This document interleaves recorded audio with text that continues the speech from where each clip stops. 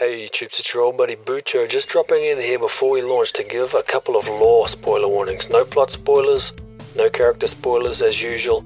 Robbie does talk about a couple of world building things that are revealed in other Star Wars stories. The first, from 540 to 740, is a Fallen Order lore spoiler regarding the planet Ilum. And the second, from 1250 to 1330, is a lore spoiler for E.K. Johnson's Ahsoka book, and also for episode 5 of the Darth Vader comic about why Sith lightsabers have red blades. So if you're like me and you don't mind lore spoilers, then just roll on through as usual. But if you prefer not to be spoiled on lore, then you know the sections to skip. And with that, let's strap in for Season 5, Episode 6, The Gathering. Petro! Ace! How did he break the ice? Only water made solid was the door. Easy to break, if you have the will. You said we would be trapped. Not by the cave, you were, but by your mind. Lessons you have learned. Find courage, you did. Hope. Patience. Trust. Confidence. And selflessness. Yes? Take your crystals back to the temple and keep them safe. Young Jedi. It's time for Send in the Clones! Join your hosts, Bucho and Robbie, on an epic journey through a galaxy far, far away as they follow the escapades of Anakin Skywalker and the Jedi Knights with the clone army of the Republic in their struggle against Count Dooku and the droid army of the evil Separatists. So step in and prepare for adventure because it's time to send in the clones! In this episode, Ahsoka leads a group of younglings to the icy planet of Ilum. All will take part in a rite of passage that every Jedi must face themselves. Can they overcome the obstacles necessary to find the crystals that will power their first lightsabers? Hey Troops, it's your old buddy Bucho, and I'm a Clone Wars rookie on my first ever watch of the Clone Wars, and next to me in the dropship on his third ever watch of the Clone Wars, he's the Ahsoka to my brand new Padawans. That's your trusty pal Robbie. Hello everyone. And we're going to talk about the 93rd episode of the StarWars.com Clone Wars chronology, and this one's written by Christian Taylor and directed by Kyle Dunleavy, and it's Season 5, Episode 6, The Gathering. So Robbie, how about we roll out with you letting us know what you remembered about what confronted these young Padawans on Ilum in The Gathering before you rewatched it again this week? This is maybe, kind of spoiler alert, I guess, but this may be one of my favorites, like top 5 favorite episodes of the Clone Wars. I love it, and it's one that I've watched multiple times. There's a beauty to this episode that's the way that it's crafted. It all works for me. So it's one that I know well, and it's one that I just adore. It's kind of boiling down what I love about the Force and what I love about Star Wars, all in one episode. It's great stuff. So you've watched every episode of the Clone Wars show at least twice, but Season 5 you've watched more than that, and it sounds like some of these episodes that you love even more than others. How many times do you reckon you've seen The Gathering? This is probably number 5. It's hard to say. There's bits and pieces that I've watched of multiple episodes. Right. You know what I mean? Sure. But this one is one that, to me, it's great from start to finish. Not only are the designs of the younglings just adorable, but there's just something about it. There's a purity to it that, to me, it boils down what the Force is about and what Star Wars is about. And it feels like, just like Ambush, when Yoda is sitting down and talking to the clones. Right. It feels like this is Lucas talking directly to us. And I get that warm feeling inside when I'm watching this episode. Yeah, I can dig it, man. And this is another trial episode, of course. It's like the Boxer monster when Ventress tested the Night Brothers. And speaking of a warm feeling aside, they land in a blizzard. They land on Ilum in some of the worst weather we've seen in the whole series so far, and everyone is wrapped up in what I like to call hot wear, except Gungi the Wookiee, and R2, of course. But as a Wookiee fan, it's just fun to see Gungi. He's out there just being a Wookiee. And it's also fun for those of us who love a good ruffling hood lining. Like, going all the way back to Trespass, for some reason I've always loved the way they animate these hood linings. And then it's also a good clicking talk, Robbie. It's a clicking talk. It's a good ticking clock type storyline, and it's also very fantasy feeling. From the way that they all have to link up together in the Force just in order to open the door, to the way that massive door opens so dramatically, and a whole bunch of like the mechanics behind it feel very fantasy. And then the thing with Yoda, he melts the ice door by aligning a crystal with Ilum's sun, just so, right? And we could reference so many things here. You and I would probably reference Raiders of the Lost Ark and the Staff of Ra here, maybe, because we love that Staff of Ra, but just overall it was super fantasy feeling, and that continues throughout the whole episode. Yeah, and it's important to point out for those that maybe don't make the connection, but Ilum is a planet that we've seen many, many times before in different media. How so? Well, turns out that Ilum is Starkiller Base. What? Yep. Starkiller Base is powered by the crystals deep in the planet. I just got really sad, Robbie. Is the name Ilum even mentioned in The Force Awakens? No, it's not. But it's been confirmed over multiple sources. I mean, honestly, it all sort of came to a head when Jedi Fallen Order came out. Right. So we might have to put a spoiler at the beginning of this episode. Sure. But it is something that was confirmed recently by, I'm not sure exactly who, but it was I think it was part of the story group. And this is something that kind of goes to a lot of different parts of Star Wars, is that Ilum has been the birthplace of basically the lightsabers in the galaxy. Well, I should say kyber crystals, right? And that not only the Jedi were interested in this planet, but the Sith were as well. And so there are moments throughout kind of the lore of Star Wars where the Empire is harvesting these crystals for the Death Star. And the Death Star is powered by a huge kyber crystal that was harvested from Ilum. Right. So I believe it's the book that came out before Rogue One, sort of like the Road to Rogue One type story. Krennic is kind of heading up some of the kyber crystal harvesting, and it was never really blatantly said that the Starkiller Base was Ilum until something in Jedi Fallen Order made everything kind of come to a head, because that's one of the planets that he gets to in Jedi Fallen Order, like sort of halfway through the game. And something in there basically says, is it really Starkiller Base? I mean, is that really what it is? And then, I don't remember who came out recently about it, but somebody did say that, yeah, this is Starkiller Base. Well, that has made me super sad, Robbie. So let's talk about something less sad. Let's talk about these kids, because these kids are a ton of fun. We've got Petro, who's a human. We've got Katuni, who's Thalothian, like Adi Gallia. We've got Zat, who's a Nautilin, like Kit Fisto. Gunji, or is it Gunji? Gunji? I mean, I'm just going to say Gunji, the Wookiee. Yeah, that's what I've been saying. Gunji. And Gnodi, the Rodian. And then Biff, the Arthurian. And, when you ask a creative person sometimes, for example, a musician, what is your favorite album? What's your favorite song? Or you ask a filmmaker, what's your favorite film you've ever made? They often say, that's like trying to choose which is your favorite child. So, Robbie, which is your favorite of these children? Well, I'm sorry, but it's one of my notes, and it's my first note. It's Gunji all the way. I love Gunji. That kid's great. So much. But what's weird is I don't know if it's because of part of my personality or whatever, but I really like Biff a lot too. Yeah. Maybe it's because that's part of my thing where I like instrumental music, because it seems like everything's been said in music. There's very few lyrics that really resonate with me. So if you can make me feel something with just music, then I think you've done your job.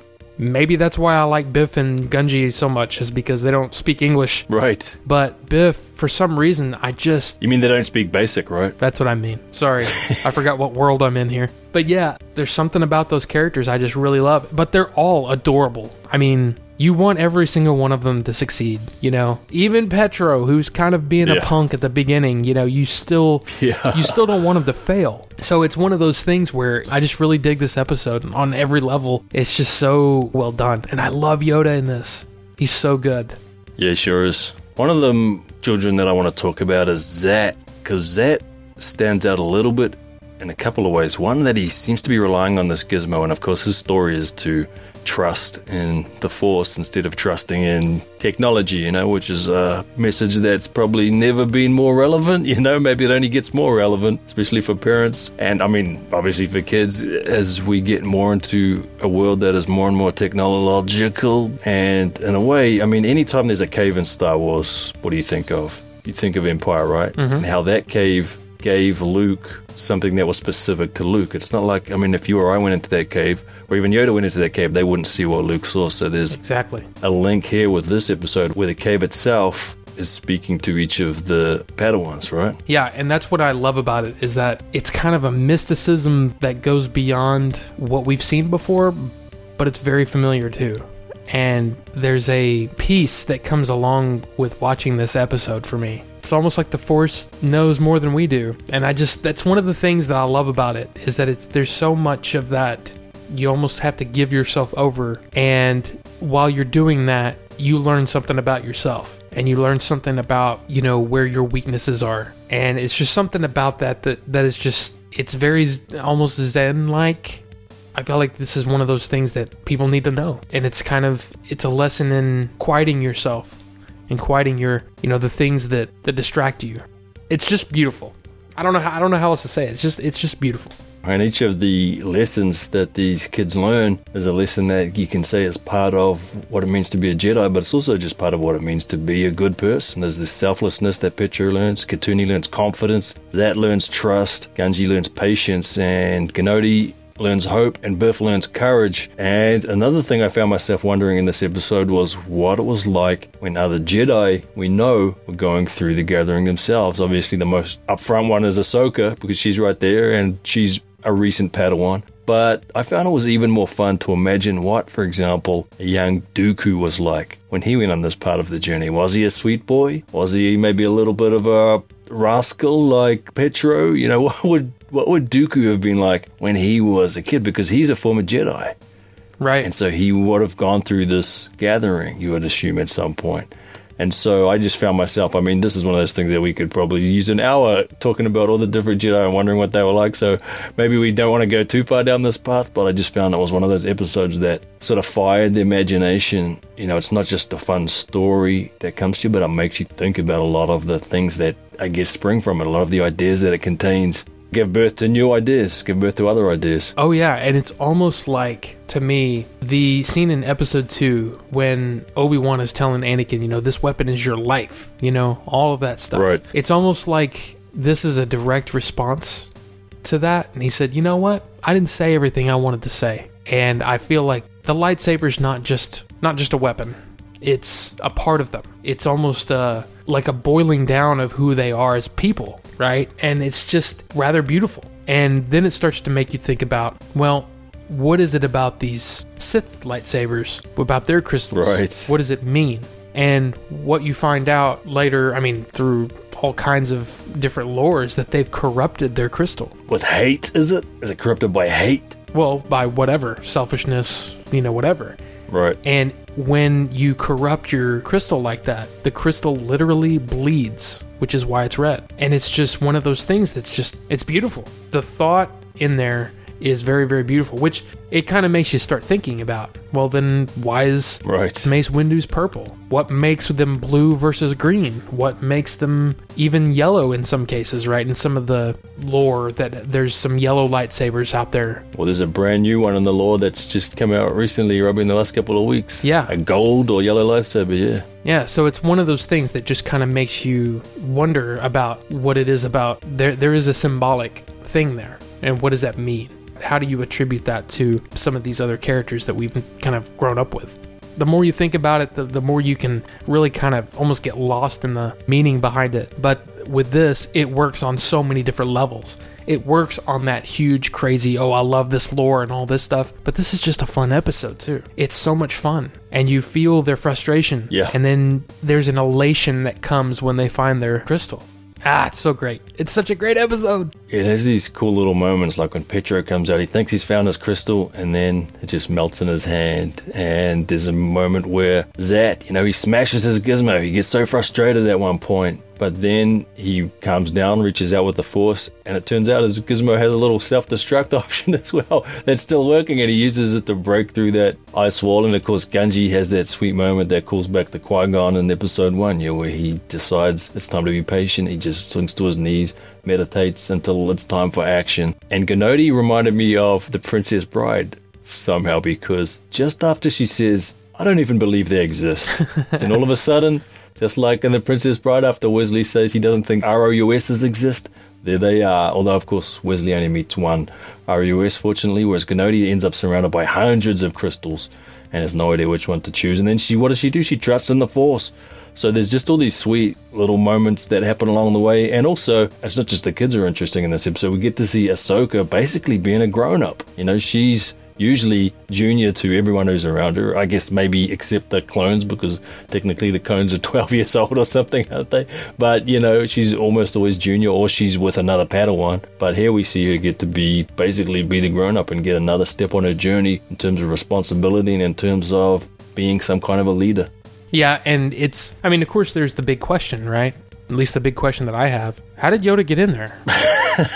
He's Yoda. He's just there. And it's just one of those things where you almost just forget and you don't think about it. You just go, eh. Yeah, I didn't think about it at all. It's funny, right? Like, of course he's in there. He's Yoda. It's just, there's a beauty to it that you just get swept up in it. And it's just amazing stuff. I mean, I can't even tell you what my favorite moment is, because there's so many great moments. I just love the way that these kids are, almost in every way, they almost find a helplessness, and only in their reaching out to the Force. And, do they find that? You know what I mean? Right. It's like they all find themselves in this cave, and it's great. It's great stuff. Yeah, there's a couple of moments where I didn't know how it was going to go, and when Gungi comes out and it turns out Petra and Katuni are still there, I thought that was going to be the moment when they all run back in and they all try and help Petra and Katuni, and that's not what happens. And Yoda actually says, no, you can't go back in there. And that made me wonder, what happens if one of them does? Is this part of the test? Are they supposed to say, sorry, Master Yoda, I am going for my teammates, because teamwork's a big thing? Or is it part of the lesson? No, you're not supposed to go in because you're not supposed to care about them, because you're not supposed to be attached. I don't know. That's probably a less fun thing to think about. But the way it worked out, of course, was that selflessness was part of Petra's journey, and so he goes back for Katuni. So it's just interesting the choices that they made along the way as they were telling the story. Things that I thought might happen that didn't happen, but that sort of became lessons anyway. And we've sort of already mentioned how great looking a lot of this episode is. It's super pretty. I mean, season 5 has stepped up pretty much in every way visually. So let's talk about our favorite shots of the episode. Robbie, what was your favorite shot or shots of the gathering? There's so many, but I have to go with, well, it's like you said, it's like the old callback, the Staff of Ra. Right. When that crystal opens up that pathway, it's just, I don't know, I love it. But you can almost say that every single one of these little younglings has a beautiful shot in their little story. I mean, how can it get better than this? You know what I mean?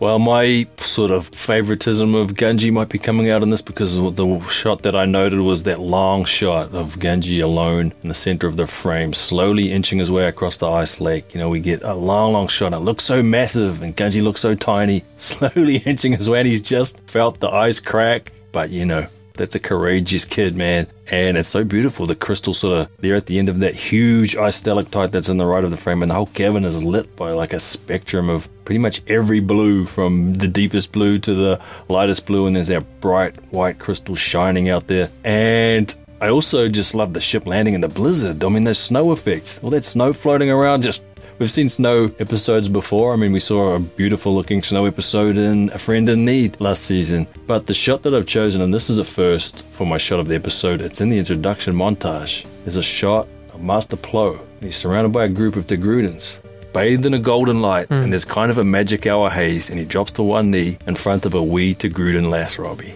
And is that a shot from the distant past? Is that a shot from the recent past? Who's to know? But I think you know what I'm saying, and I think you know why I chose that as my standout shot of the episode. And before we bring this one for a landing, Robbie, we need to sum up and give our ratings. So I don't know if am I gonna try and reach out with the Force? I mean, I think this is 4 stars out of 4 stars on the Robbie scale. Oh, yeah. I mean, there's no question. There's no question. I mean, come on. I mean, I kind of spoiled it right at the beginning. This is, in my opinion, this is one of the top episodes. For me, it's one of those where it works, as I said before, on so many different levels, and it's so steeped in the idea of the Force that I love so much. As I said, I feel like it's like George was very present in this episode. I feel his fingerprints all over it. There's just something really super magical about it that I really, really love. Yeah, I've got it at 9 Kyber crystals out of 10, so not quite up there with my very, very favorite episodes, but still, yeah, I mean, if I had to make my list of the top 5, I would have to spend some time on it, but I wouldn't be surprised if this was one of them. You know, this is a high 9, and so, yeah, just another example of Season 5 bringing it, and maybe this is a high of Season 5 so far, right? Oh, yeah. So Season 5 getting better and better for me. And that is mission accomplished for Season 5, Episode 6, The Gathering. So, Robbie, won't you please let the troops out there know if they want to tell us how much they love The Gathering, what are our communications channels? Sure. We are Bucho and Robbie at Gmail, Twitter, and Instagram. That's BuchoAndRobby. Yes, sir. And, of course, the troops can join us again next time for the 94th episode in the StarWars.com Clone Wars Chronology, Season 5, Episode 7, A Test of Strength. And until then, this is your old buddy Bucho, alongside your trusty pal Robbie, and we are out. Remember, you can support Send in the Clones for free simply by rating and reviewing the show on iTunes or any other podcast platform, and Bucho and Robbie will read the review on a future feedback episode. And speaking of feedback episodes, you can also send either a text or an audio message of 60 seconds or less to BuchoandRobbie@gmail.com. The Force will be with you, always.